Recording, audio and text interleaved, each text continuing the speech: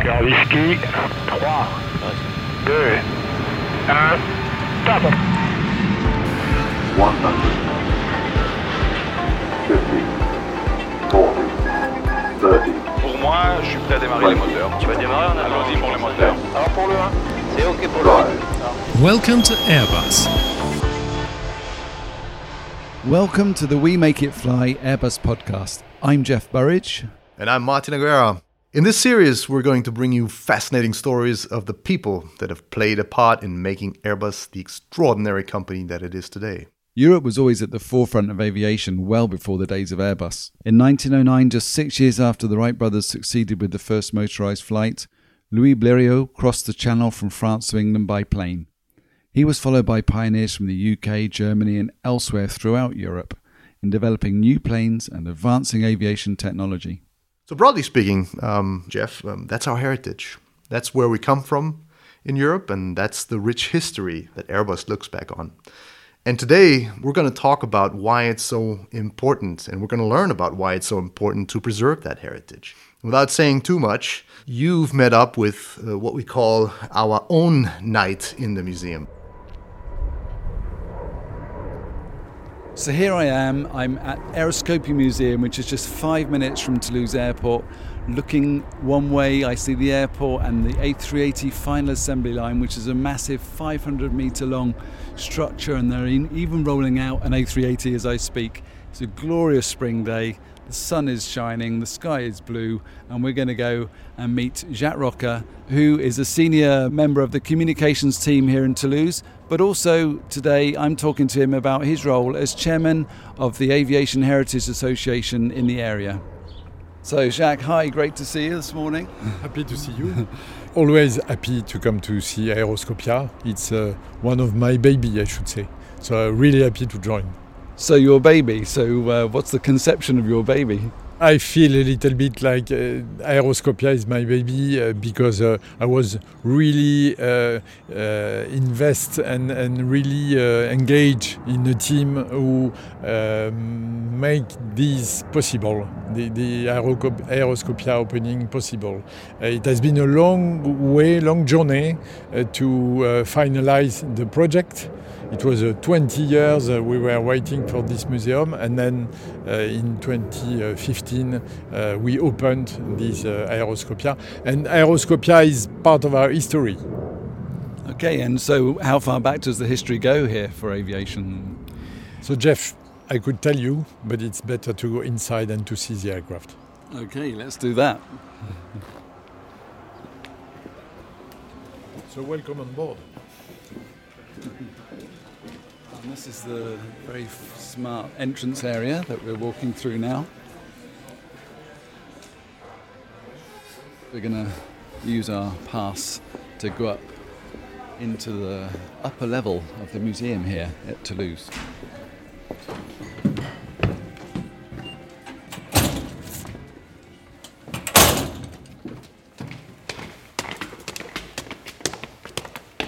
We are going up because we wanted to see the main aircraft not from the ground, but from the way you board into an aircraft.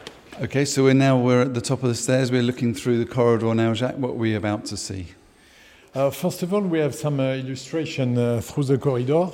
You can see kind of some images which give the idea of the aeronautic at the beginning. For example, we have an images of Leonardo da Vinci with the first flying machine. We have some balloon, and of course some photo of pioneer people who were the first to fly and to experience the fly.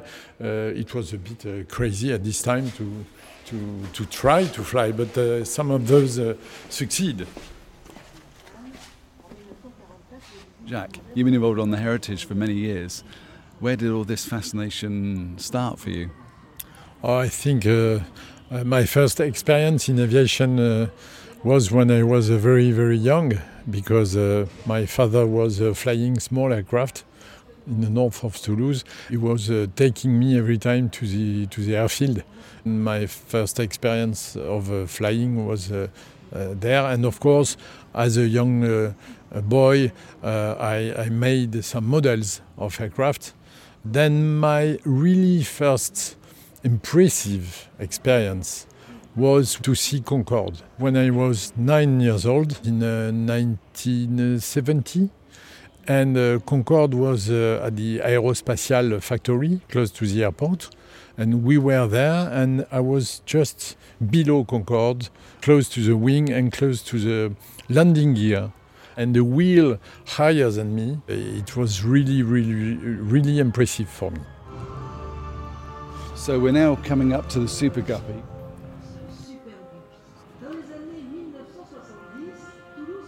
It's an 8-meter wide fuselage, which is huge, and you see this cavernous black hole, and the whole front end of the aircraft is opened up. So you're looking really just at a straight cross-section of the aircraft. Jacques, what was the Super Guppy used for? Super Guppy was one of the key tools for Airbus, because at the beginning, of course, we started by transporting parts from each factory in Europe by boat and by road, but it was a nightmare. So having so big part of aircraft to transport, then we decided to rent 4 Super Guppy.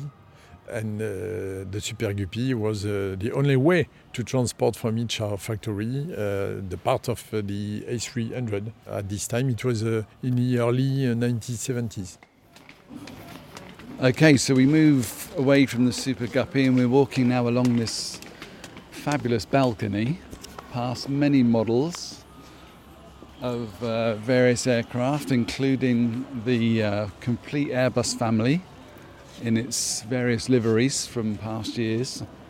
We're walking past the A300B, which looks amazing in this hangar, and we'll come back to that in a moment as we head down now towards one of the first Concorde. So yes, we will enter into the Concorde, but first of all, a few words on this balcony and these models. These models are reflecting what was manufactured and produced from the beginning of the 20th century in Toulouse, especially in Toulouse. You have Latécoère aircraft, you have De Voisin aircraft, and then you have the ATR family as well, and of course the full Airbus family, as you said. But we have also an history of the reason of why we moved from these aircraft to the Concorde or to the A300. Concorde was to transport people very fast, and A300 was the first answer of the growth in aeronautic. Okay, so we're walking towards the A300B, Jacques. Yes, the A300 is something very different. So this aircraft was supposed to transport 250 people in comfortable seats and cabin. Okay, so we're walking through the fuselage past some fancy seats, and there's a video playing giving the history of Airbus as we walk through, so that's probably why you can hear the music in the background. And we're moving from a 242 configuration through what's in the next section. We have more. This is more business. This is more what we would all like to enjoy, I think. This is 6 seats across, I would probably. 6 seats, yeah. And of course here we are in something you never see when you fly in an aircraft. It's a corporate aircraft, and all these fuselage and this cabin has been drawn by our colleagues from several associations, and they wanted to show what you can expect or what you can have in a so big aircraft and wide body. So here we are in a corporate part with a meeting room. Then we will see a bedroom, a kitchen, all you can have in a corporate aircraft. So, Jacques, one of the reasons we're here today and on this aircraft, A300B, is the reason why we started to celebrate the 50th anniversary of Airbus, where it all began, and it was very significant for the company. Yes, the A300 is the most iconic success of Airbus, because it was the first Airbus aircraft, and it has been very difficult at the beginning to sell the aircraft. And of course, Lufthansa, Air France bought the first one. But we were expecting for a new big order, and we were expecting to have some success outside of Europe. And the first big order, significant order, came from Eastern Airlines. And then these order made the success of Airbus because it has been the starting point. And then we convinced several other airlines that this aircraft, the A300, was really efficient, really eco-efficient, and that it was perfectly fitted with what they need in terms of increasing their capacity of transportation. And at the end, we made more than 800 A300.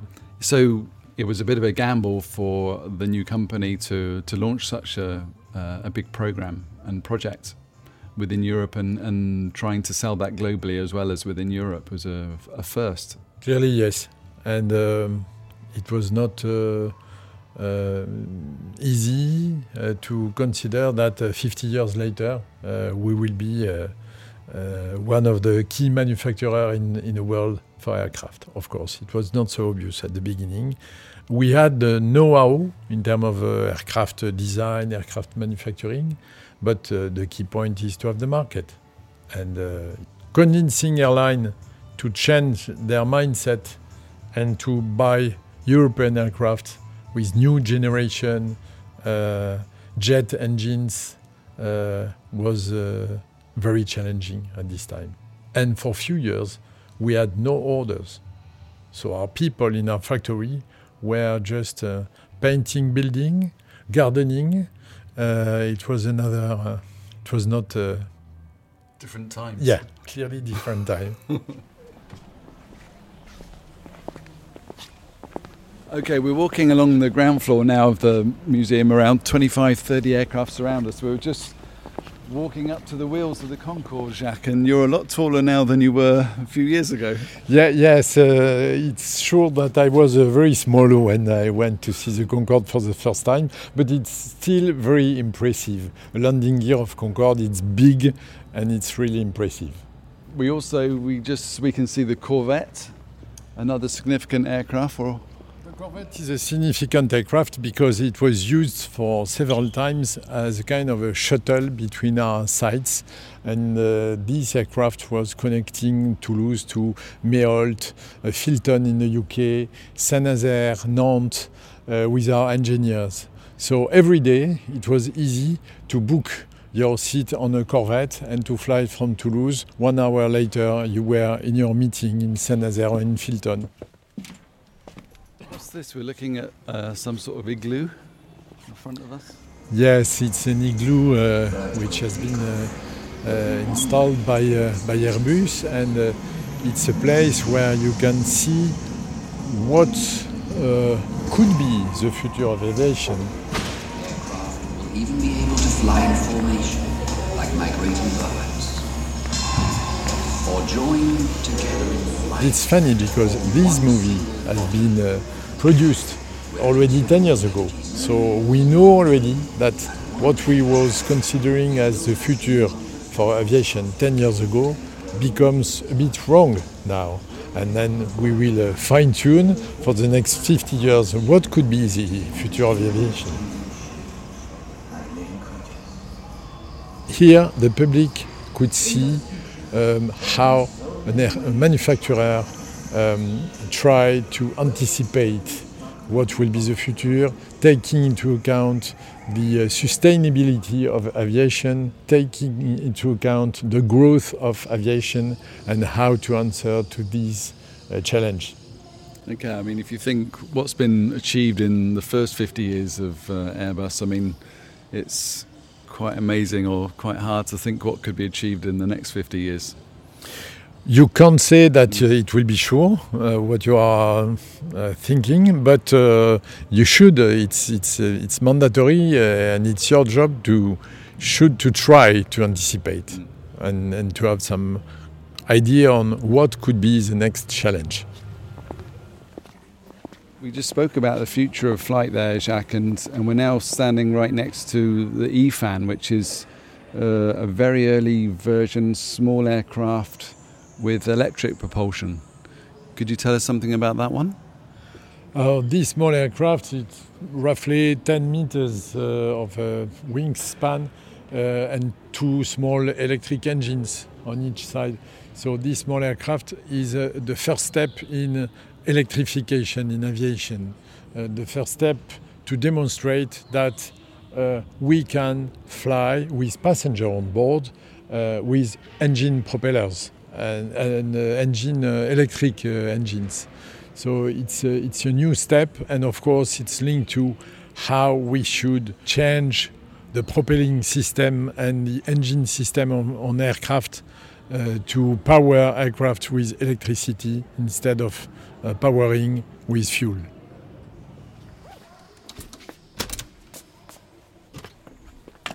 So stepping outside, we're just now standing by another Concorde and also the Airbus A400M. Tell us something about that, Jacques. We are very proud to have these 2 aircraft. This Concorde is a MSN-9, the one which was the last Concorde aircraft to fly in France. It was in June 2004, and it landed in Toulouse with some key VIP on board. André Turcat, first pilot of Concorde. Flight test pilot of Concorde, and he was on board. And then you can see A400M. This aircraft, because it's a flight test aircraft, was supposed to be dismantled at the end of his life, technical life. But we said, on the Airbus Heritage side, we said, please keep this aircraft. The cabin has been refurbished a little bit to give the access to the public, and they are every time very impressed to go inside the cabin of such military aircraft and to see how it's large and big, and to understand what is the meaning of such aircraft. Okay, Jacques, we're drawing to a close from our tour today. Thanks very much. It's great to have such a personal walk around with you, and I can feel the passion you have for such iconic aviation artifacts that we have around us. How does it make you feel? When I am in Aeroscopia, I feel comfortable because it's my passion, so with all these aircraft, and feel proud a little bit. When I joined Aerospatiale in 1997, that I understood and that I realized that there is a very important history, patrimonial history, heritage, which should be protected. And it's a reason why I'm so engaged in supporting this heritage. It means something personal because, of course, I heard about Concorde when I was very young. I saw Concorde, I saw Caravelle, all these aircraft when I was young. So maybe it's part of my DNA. So it's a reason why I feel comfortable when I'm here. I can't say something else.